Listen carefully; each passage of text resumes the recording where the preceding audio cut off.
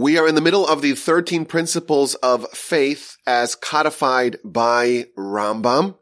These are the 13 principles upon which our religion is based. These are the philosophical tenets and ideals of our people. And we've covered a lot since we began many moons ago. We're currently in principle number 11, which talks about reward and punishment. The idea that the Almighty rewards those who adhere to Him, who listen to Him, who obey His commands, who follow His dicta, and punishment for those who disobey, who reject the word of their Creator.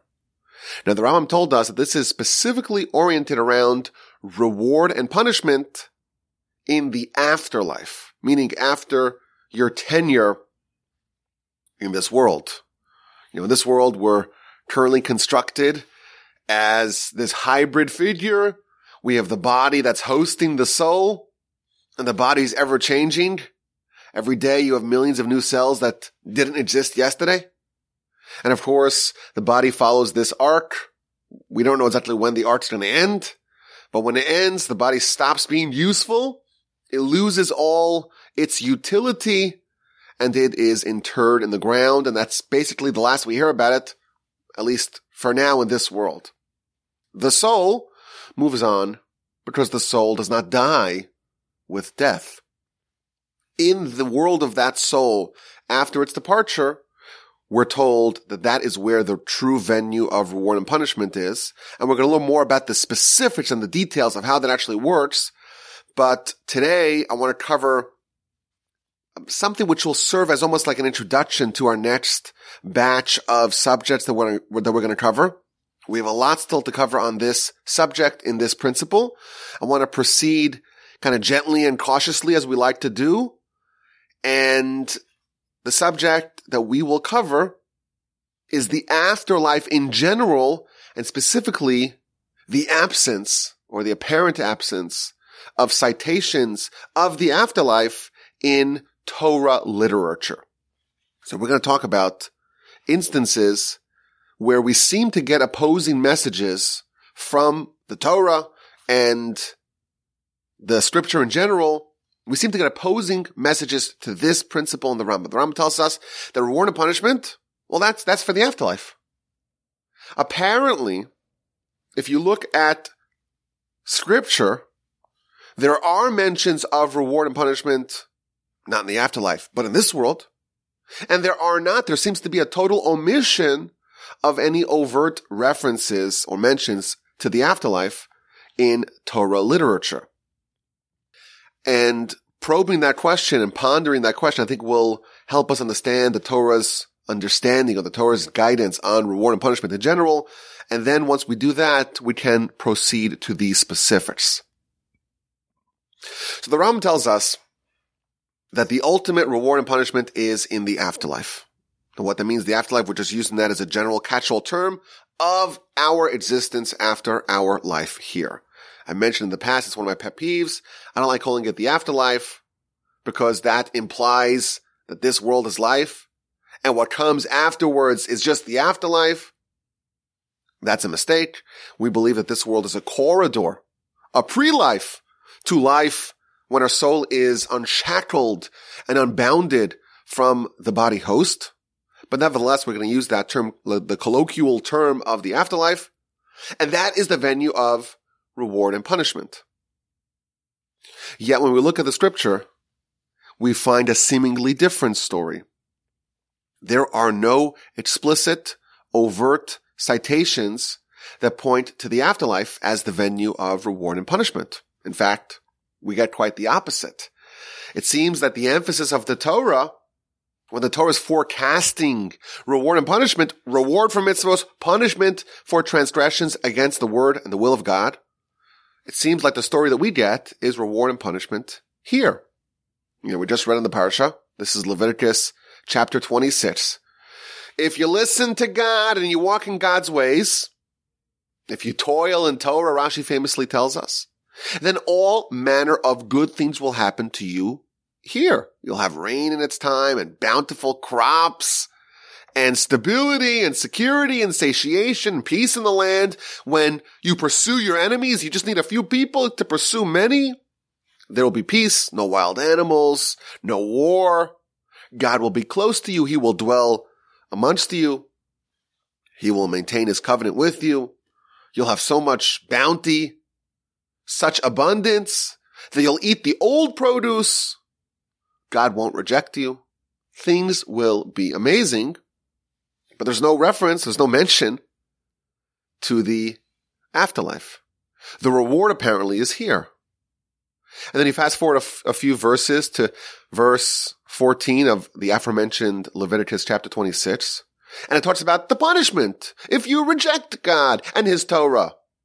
And it continues for dozens and dozens of verses that talk about all the terrible things that will befall us here if we reject God. Reward and punishment is addressed in the Torah, but it seems to focus not on the afterlife, but on life here. Now this section, Leviticus 26, is known as the tochacha, or the admonishment, the reprimandation, the castigation. I don't know what that correct term is, but it's the forecasting of punishment if we disobey God and reward if we listen to him. There is another more expanded version of this in Devarim, in Deuteronomy chapter 26, Parshas Tisavo. And again, we're presented with that binary choice. If you listen to God, things will be great for you and you'll have the peace and stability and all goodness and you'll be blessed. Here, if you choose to disobey God, it unleashes 98 curses. Terrible, just so hard to read, curses that will befall you again here. It's the same pattern, and the emphasis again seems to orient on reward and punishment in this world. So here's the question. If the afterlife, and again, we're using that as a catch-all term because we have not quite gotten into the specifics. There are a lot of different things that are included under the rubric of the afterlife.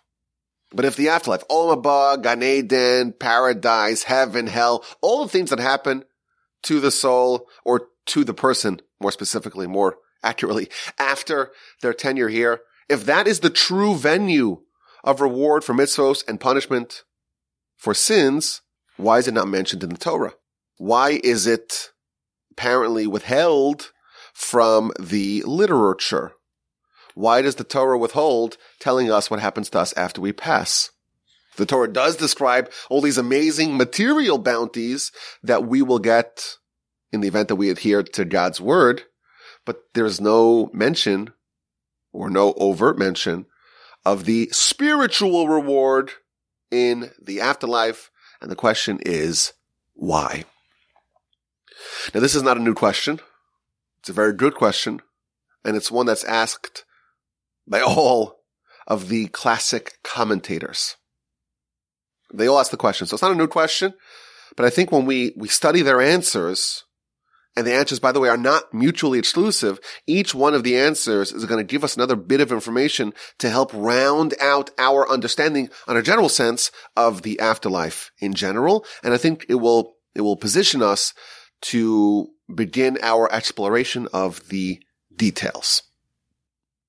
So let's begin. The first idea we have to mention is that the afterlife is actually mentioned many, many times.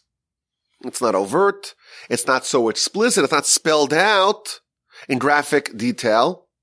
There are no vivid descriptions of the afterlife, but it is mentioned.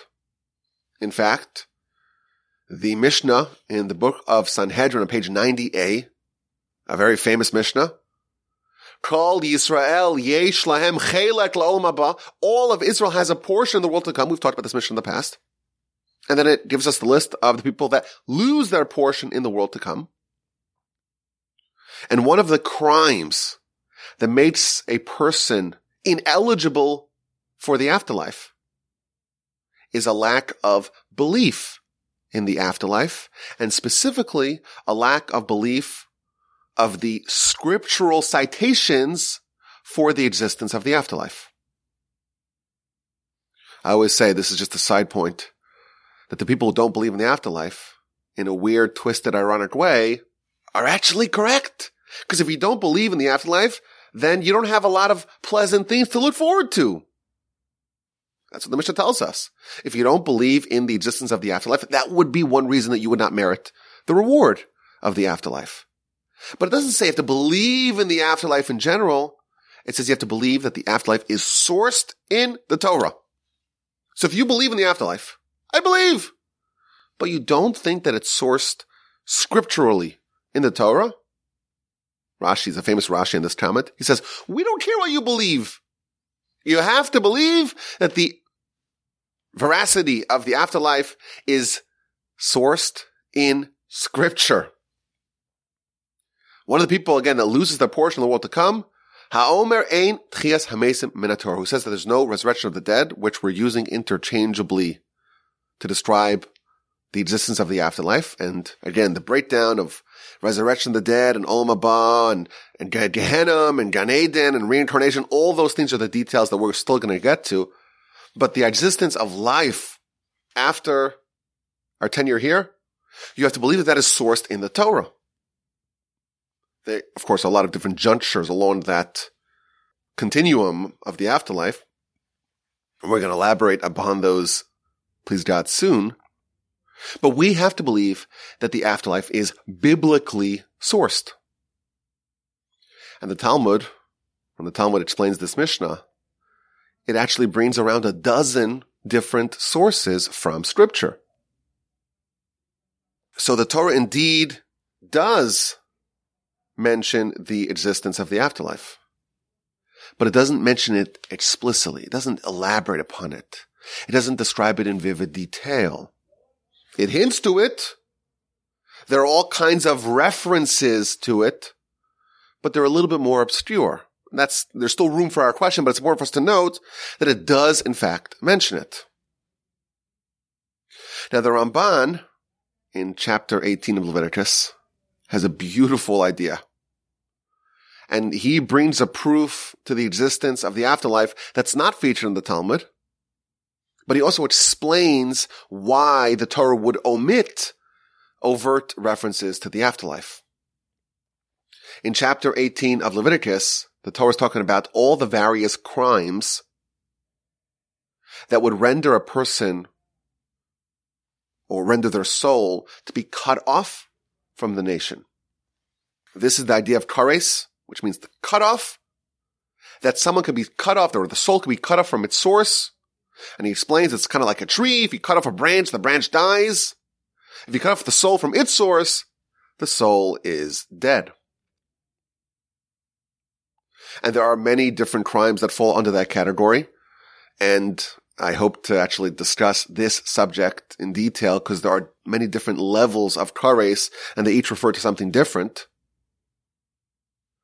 But the Ramban has an amazing proof for the existence of the afterlife, and the reason why it was omitted in Scripture from this idea.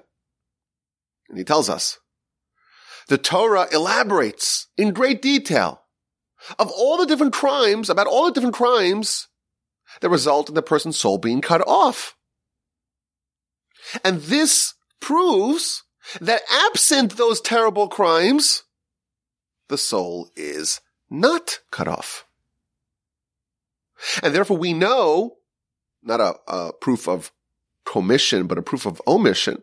We know, or this gives us great confidence, that after death, the soul endures. And there's a world the soul goes to, not the people whose soul's cut off. Those are the exceptions, but everyone else is included in that world. So when the Torah tells us of the people that, due to their heinous and grievous and egregious sins, they have their souls cut off, that tells us that it's only them, the souls of those sinners, who get their souls cut off. V'shar hanafashos, but the rest of the souls, says the Ramban, asher lo chatu, who did not sin, well, their soul endures. It's only the sinner who gets cut off, but the souls of non-sinners are not cut off. And he explains, he says, why would you think that the soul would get cut off? After all, where does the soul come from? We talked about this. The soul was breathed into the nostrils of man by God. The soul originates from a very, very high and lofty place. The soul's not like the body, that it just falls apart, that it ceases to work. Naturally, the soul endures forever. The Ramban has this theme that he revisits many places in his commentary on the Torah about the idea of composite entities eventually decomposing. Anything that's an amalgam, that's a mashup of different things, eventually has to, the different particles, the different elements have to go back to be separate entities. So bodies which are a composite must eventually decompose, must eventually be restored back to their component parts. But the soul, that's not a composite, it should endure forever. So he's explained to us, a scriptural source, by omission, of the existence of the afterlife, and B, a logical source, because why would the soul die? Why would the fact that someone's body stops to work, why would that mandate that their soul stops to work? Doesn't make any sense. Continues the Ramban with a third point, and that is the reason why the Torah doesn't mention the afterlife. He says, the Torah does not need to mention it because it tells us the opposite, that with sin the soul is rejected, it's repelled, it is defiled, but absent that, it endures. And then he adds, it's really natural. It's business as usual for the soul to endure. And the Torah doesn't need to tell us things that are so obvious, that are just natural, the way things ought to be. The notion of the soul dying, that's the news. That's the insight. That's something supernatural. That's something which is a departure from the way things always are. The Torah only talks about supernatural rewards. The Torah only needs to mention things that are out of the ordinary. The fact that an eternal soul endures eternally, that's obvious. That's what you would expect. It's like the old saying, what makes news? Dog bites man or man bites dog. The dog always bites the man. That's not news. When the man bites the dog, that makes the headlines. Things that are expected, things that are standard, are omitted. The lack of some soul having afterlife, that's the news, that's the exception. That's when things are supernatural, are a departure from the way things ought to be. And therefore the Torah needs to talk about the soul being cut off, but the soul enduring, that's obvious, that's not news. There's no reason to be told this. So the omission of explicit verses on the reward of the soul in the afterlife, says the Ramban, it's because it's so obvious. It is expected. That is the Ramban in Leviticus chapter 18, verse 29. In chapter 28 of Leviticus, in the admonition, this is verse 12, he revisits this point and adds some more wrinkles. And he's again dealing with the same question. Why is there omission of mention of reward in the afterlife in the Torah? And as a sidebar, he breaks down reward in the afterlife to one section that he calls Gan Eden, or Olam HaNeshamos, which means paradise or the world of the soul, and a different section which is Olam Haba, which is the world that comes after the resurrection. And again, how that all works, it's still subjects that we need to cover in the future. But keep it in mind for later. That's an important thing. There are two different worlds of reward, one called Olam HaNeshamos, the world of the souls, alternatively called Gan Eden, or heaven, or paradise. And then there's a second venue, or second dimension of reward, which is what's called Olam Haba, the next world, the upcoming world, which is the world after the resurrection. And he tells us the same idea that he mentioned earlier,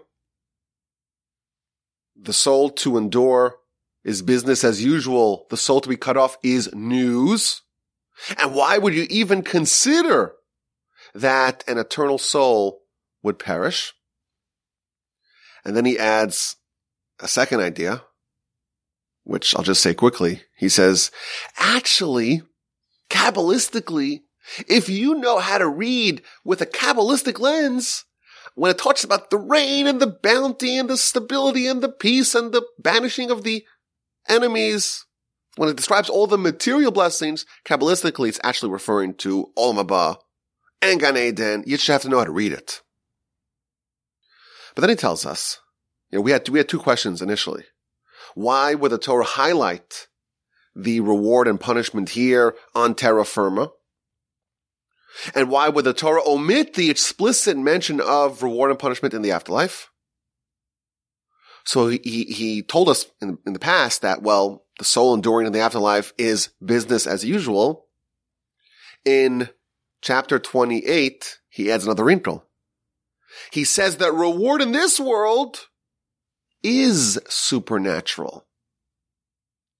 The Torah only tells us about reward and punishment that is a departure from the norm, things that are miracles. Material bounties being correlated to the righteousness of people. You do the mitzvos, you get rain. You don't do the mitzvos, you don't get rain. That's a miracle. That's something which is supernatural. And therefore it's told in the Torah. But the enduring of the soul in the afterlife, it could be inferred. It doesn't need to be mentioned explicitly because that is just the business as usual. That is normal. I find this really interesting, this Ramban. And again, there's two comments in chapter 18 and chapter 28 of Leviticus. Because what he's saying is really hard for us to accept. We have such an earth-centric, body-centric worldview. To us, the afterlife is this weird idea out there in the ether. We don't know anything about it. This world, well, this is the natural world. He's telling us that the existence of the afterlife, that's the default view. That's just normal. It's the absence of the afterlife, that's the novelty, and therefore that has to be mentioned when the soul gets cut off. But again, if God blew the soul of man into his nostrils, why would you think it should cease to exist? This Ramban is simultaneously logical. It's also surprising. It makes a ton of sense, but it violates our worldview because, again, we're not used to thinking in those terms. But it's helping align our understanding of the subject with the Torah's understanding of the subject. So to answer our question, just the first answer that we're going to offer. Why does the Torah omit? Why does it withhold mentions of the afterlife? And it does emphasize reward and punishment here. Well, the answer is because it only tells us things that are out of the ordinary. And the soul, the eternal soul enduring, is totally normal and expected. Now, there's an amazing comment in the commentary of the Kli Yakar, one of the great commentators on the Torah, again in Leviticus chapter 26, in verse 12. And he asks our question, and he offers 7 different answers to our question. 7 different answers to the question of why the Torah does not highlight and discuss overtly the reward in the afterlife. And again, we know it does hint to it, it's inferred. But the question is, why is it not emphasized more if this is the actual venue of reward and punishment? And the first answer he gives is the position of the Rambam. The Rambam says the Torah does not mention reward and punishment at all. It doesn't mention it at all. And the reason why is because if it would mention it, then people would say, I'm doing the mitzvos in order to get the reward. And I'm avoiding those sins in order to avoid the pain of the punishment. And that is a suboptimal way of living. The optimal way of living is living because you're following the word of God, because you love God. Not because of some kickback that you get this reward and you avoid this punishment. Think about it, if the president, we try to keep things apolitical. So if you like the current guy, then the current guy. If not, the previous guy, the guy before him. A king, some sort of leader, some sort of important person. They ask you for a glass of water. It's an honor. It's a privilege. I get to service the king? What about the guy who says, you know what, I'll bring it for you, but you have to promise that you do this and that for me? That's not the way you treat a king. It's all transactional. It's all an exchange. That's not the proper way to behave. If we relate to God, the King of all kings, and we say, I'll do it for you, but you have to give me something in return. It's a very low level of a relationship with the creator of heaven and earth. So the Torah omits any mention of reward and punishment. There's no mention of, or there are, again, it is hinted to, it's inferred, but the Torah does not want to talk about this because that might make us think that this is the ideal way to live, that everything's a transaction with God. So there is no mention of reward and punishment in the Torah. But wait a minute. Didn't we read chapter 26 of Leviticus? If you listen to God, you follow his ways and listen to his mitzvos and walk in his ways, then you'll have rain and bounty and all these great things. Says the Rambam, that is not reward. That is not reward. That is an expense account. If you are going to be God's emissary, he will make your life easy. He will enable, he will facilitate you doing what you need to do. That is not reward. That's him clearing the path, removing the obstacles, flattening the surface, enabling you to do what you need to do. If you're working for God, if you are representing him in this world, if you are fighting for his agenda in this world, he's not going to allow you to get sidetracked with financial troubles, with geopolitical problems, with health problems. He wants to make it easier for you. But that is not reward at all. That is just facilitatory. It's just to enable, to facilitate you to do what you need to do. But it's not meant to reward at all. A beautiful idea of the Rambam here. The notion of making our mitzvos transactional, it's so abominable in his words. It's abominable to tell God, I'll do this for you if you do this for me. That's a very low level of living. The Torah does not want to encourage that. The Torah does not mention reward at all. Not reward and not punishment. It does hint to it, but that's not the focus. It doesn't want to get us into the frame of mind that we're doing things with the anticipation, with the expectation of receiving reward. What it does mention, when it does link good behavior to good outcomes in this world, that's not reward at all. That is to facilitate, to enable, to clear the path, to remove the inhibitors, to enable us to do what we are, in fact, doing.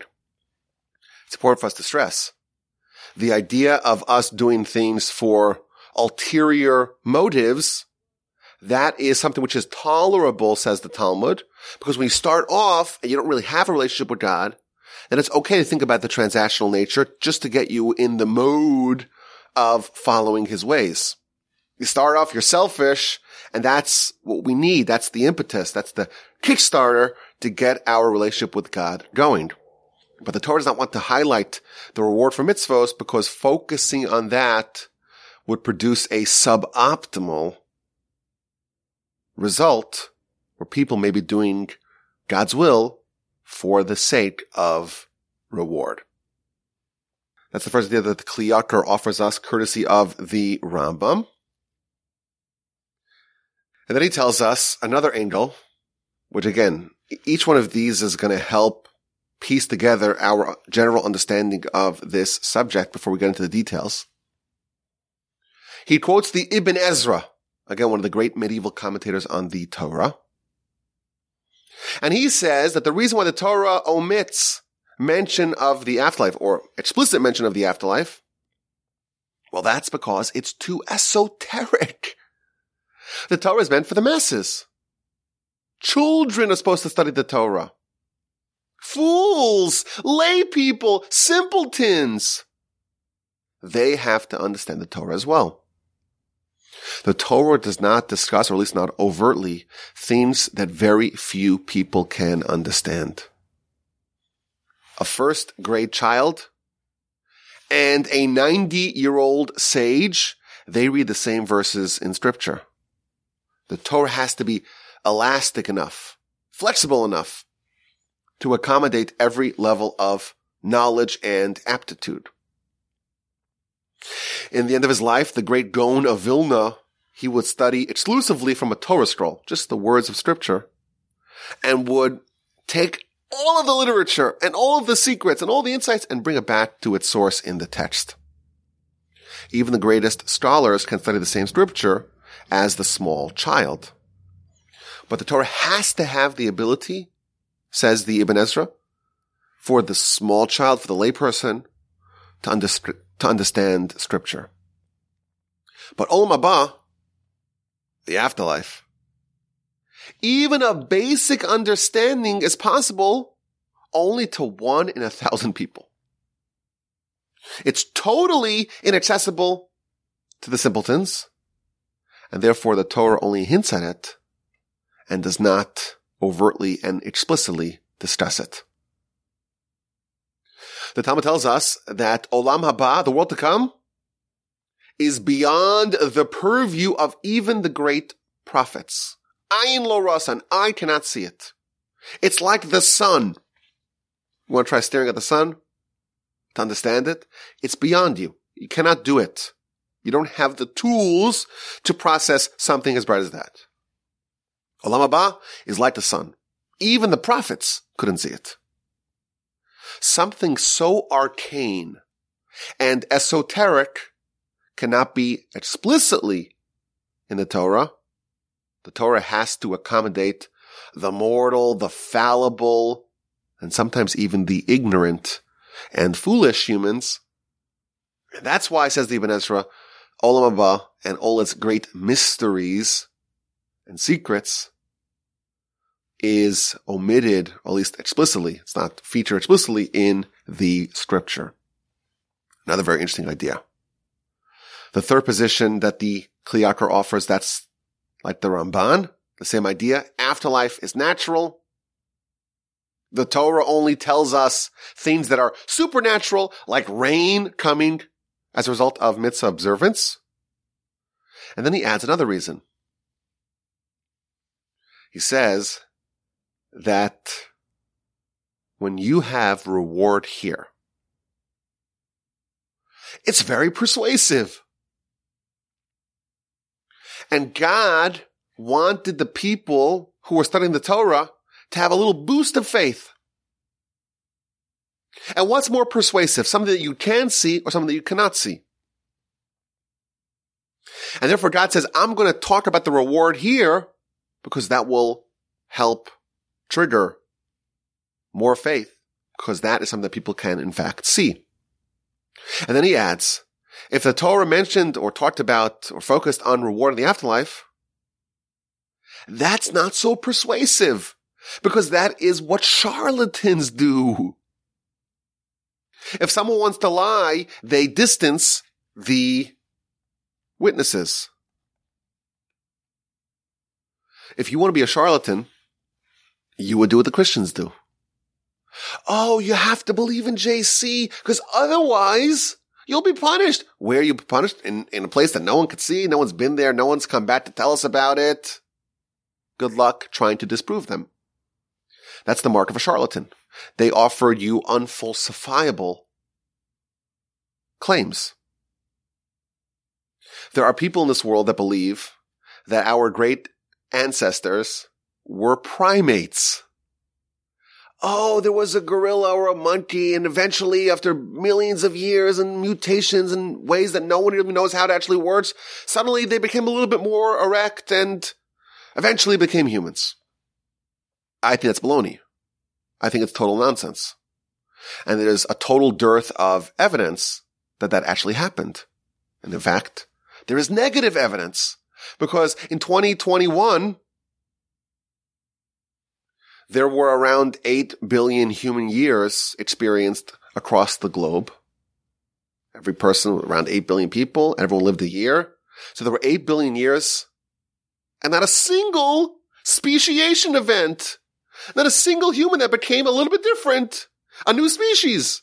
So we have 8 billion years of evidence and not even one. And that's only 2021. What about 2020? Another 8 billion years. And a total dearth of this magical speciation where people just suddenly become different species. It doesn't happen. But what do they say? Well, of course there's no evidence here. No evidence that you could see. And yeah, you have all this counter evidence. Yeah, but well, 3 million years ago, that's when it all happened. The mark of the charlatan is to present claims that are unfalsifiable. How did inanimate matter become animate? How do you have, billions of proteins in every little strand of DNA, and you have trillions of cells in your body, and they all have this. It's all magical. There's nothing that we could do to replicate it. How did it all happen? Absent a creator, a higher intelligence. Oh, that's beyond the scope of science. That's something we don't know. Go disprove them. The Torah does not act like charlatans. Yes, the Torah, we do believe in reward and punishment in the afterlife. But when the Torah presents its case, it talks only about things that we can see in this world. And when we look back at history, we do see the correlation of our state in this world with our relationship with God. When we turn away from Him, He turns away from us, and we suffer here. What happens in the afterlife? We believe in it. And the Torah does hint at it. But it's not focused upon because that is what charlatans do. And therefore, the Torah want to resort to those low-level proofs and threats and tactics. So instead it tells us, hey, life here will be better because of mitzvos. And life here will be worse if we disobey, reject, repudiate, abandon God. And we have a long series of historical events that fit this pattern precisely. So there you go. The proof is right here. We don't need to scare you with what's going to happen. We'll still scare you. Don't worry. There's still plenty of scary stuff to talk about, but it's not mentioned explicitly in the Torah because that is not the way the Torah wants to get our attention and influence us. Very interesting idea that the Kli Yakar brings here, courtesy of the Kuzari. The fifth idea that he offers on our question, so we have a lot of different answers to this question. The fifth idea he brings courtesy of Saad Yagon. He says something really interesting. When I was discussing this with one of my friends, I said, I find this to be maybe a stretch. And then he told me, he says, well, actually, this is the one that I like the most. So I guess different strokes for different folks. He says, when the Jewish people accepted the Torah, previously there had been pagans in Egypt. Many of the Jews, most of the Jews, adopted the pagan ways and principles and beliefs of their Egyptian neighbors. And what the pagans promised, if you worship Baal and you worship this idol and that idol, you'll have grain and you'll have rain and you'll have material bounty. And now the Jewish people are told, well, you have to reject all that idolatry. And God is telling us, you have to reject the idolatry and accept the actual true power, the one singular power that rules all. But he said, well, I'm going to make sure that you don't lose out. And therefore you relied on your pagan for material blessing. I'll make sure that you won't lose out. You'll still have material blessing now that you've adopted, or now that you've abandoned, or you still have a promise of material blessing now that you've abandoned the pagan. and this is a general principle we see in many places in Jewish literature and philosophy, that there is always like a kosher outlet for a bad habit. Like, for example, the Talmud says, if you really, really like pork, and you're so addicted, and the Torah tells us you can't have it, it's just not possible for you to have it. Well, there's actually one fish called a shibuta, and the head of that fish tastes exactly like pork. So there's a kosher outlet. There's a kosher fish. If you really can't get that habit, there's a kosher outlet to that. The Rambam says, this is a very controversial piece in the Rambam, but one of his reasons to explain sacrifices is that the Jewish people, previously they were pagans and they did animal sacrifices to the pagan deities, and now they have to have like a kosher outlet to that habit. They have become habituated in the ways of animal sacrifices. And now they have the one God. They want to find a kosher outlet to that desire to offer animal sacrifices.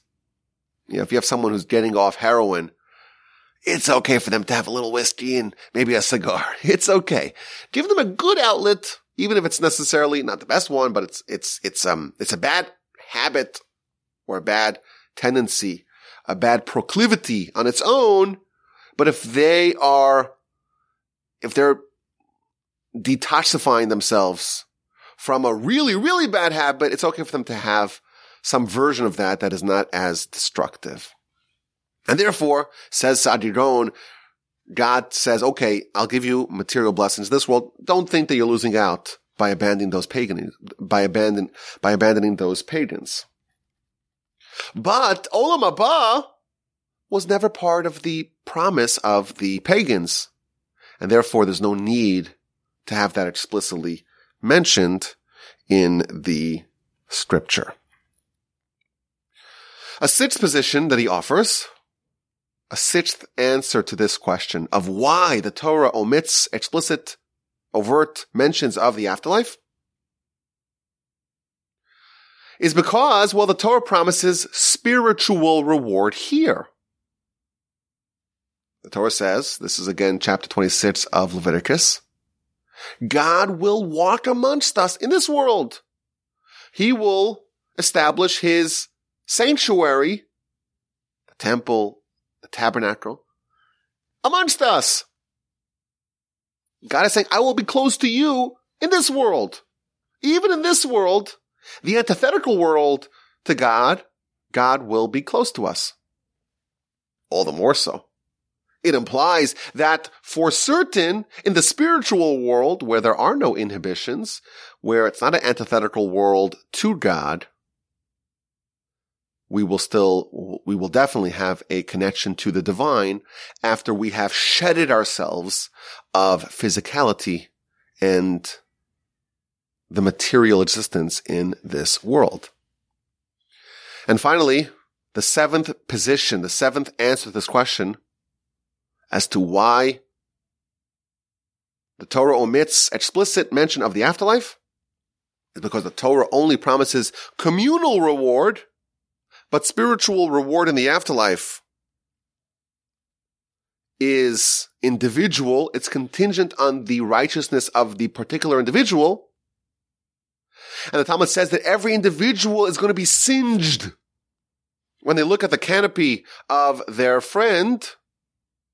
And therefore, it is not included because the Torah only mentions communal reward and not individual reward.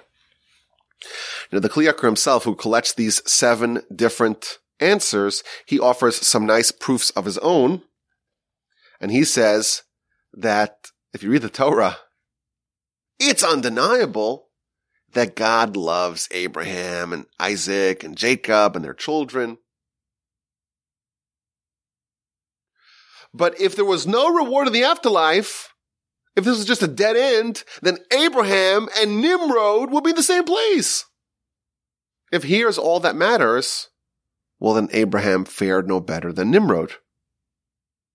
We could say in modern terms, if there's no afterlife, then Hitler and Gandhi are in the same place now. And that is not logical to say that God would design a system that is so unfair and so unbalanced. It just doesn't make sense. So once you accept the existence of God, the omnipotence of God, and the fact that God is telling us the moral way to live, and that God does dispense reward and punishment, it makes no sense to say that that would not actually be resolved, that things won't be balanced out in the afterlife. So we have a lot of answers to this question, and I do think that it helps round out our understanding of the afterlife. We still want to get into the details. We still want to talk about, the post-mortem judgment and heaven and hell and what that's like. And maybe we'll talk about reincarnation and why that's an important piece of this puzzle. And Olam Haba, and Gan Eden, and paradise, and kares, and the various different kinds of kares and what they mean. But I think we got a lot of ideas, maybe as like a stepping stone before we dig into the details. I think of it as like a transition between, we talked about the soul and the anatomy of the soul and the components of the soul and the origin of the soul and what makes a Jewish soul special. And we're going to transition to talk about the afterlife. But I think talking about just the Torah's relationship towards the afterlife in general, I think it helps understand or helps position us for our next subject. And we learned a lot of lessons. The Torah omits overt mention of the afterlife for very good reasons. Of course, it is hinted to, but it's not explicitly spelled out in the Torah. And the Ramban told us that the idea of the soul being cut off due to sin, well, that reveals that absent sin, the soul would endure forever. And that, of course, makes sense. That's natural. That is business as usual. That's the nature of the eternal soul. It's not news. And the Torah only spells out supernatural reward and punishment, like rain being correlated to behavior. The Rambam told us that the Torah does not mention any reward at all, because that would be a suboptimal way of living. It does hint at it, but it doesn't mention reward at all. But it does talk about reward. That's not real reward. That's facilitatory reward. That's not actual reward. We had the Ibn Ezra, who told us that Olam Haba is too esoteric. Torah has to be, or at least the literature, the simple reading of the literature has to be understandable to all. We had the idea that the Torah is not going to offer us proofs that are not falsifiable. The Torah will not resort to the unproven and unprovable threats of the false religions. We had the idea of the replacement for pagan promises, a kosher outlet for a bad need or for something that we are accustomed to. We had the idea of spiritual reward here, mandating spiritual reward in the afterlife. And finally, with the idea of communal versus individual reward, there are a lot of principles to help us bring this distant idea a bit closer.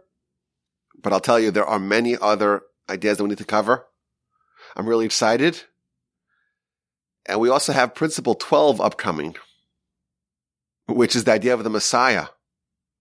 We have a lot to cover before we get there, but there are many interesting times ahead. This was really enjoyable. I enjoyed doing this with y'all from the Torch Center here in Houston, Texas. If you want to send me a comment or a question or an email or just to reach out and say hi, my email address is rabbiwolbe@gmail.com. If you want to know more about Torch, our organization, what we do, and the various different programs that we offer, and the various different podcasts that we have, our website is torchweb.org. This was a delight and a joy, and I'm looking forward to your questions and your comments and your feedback.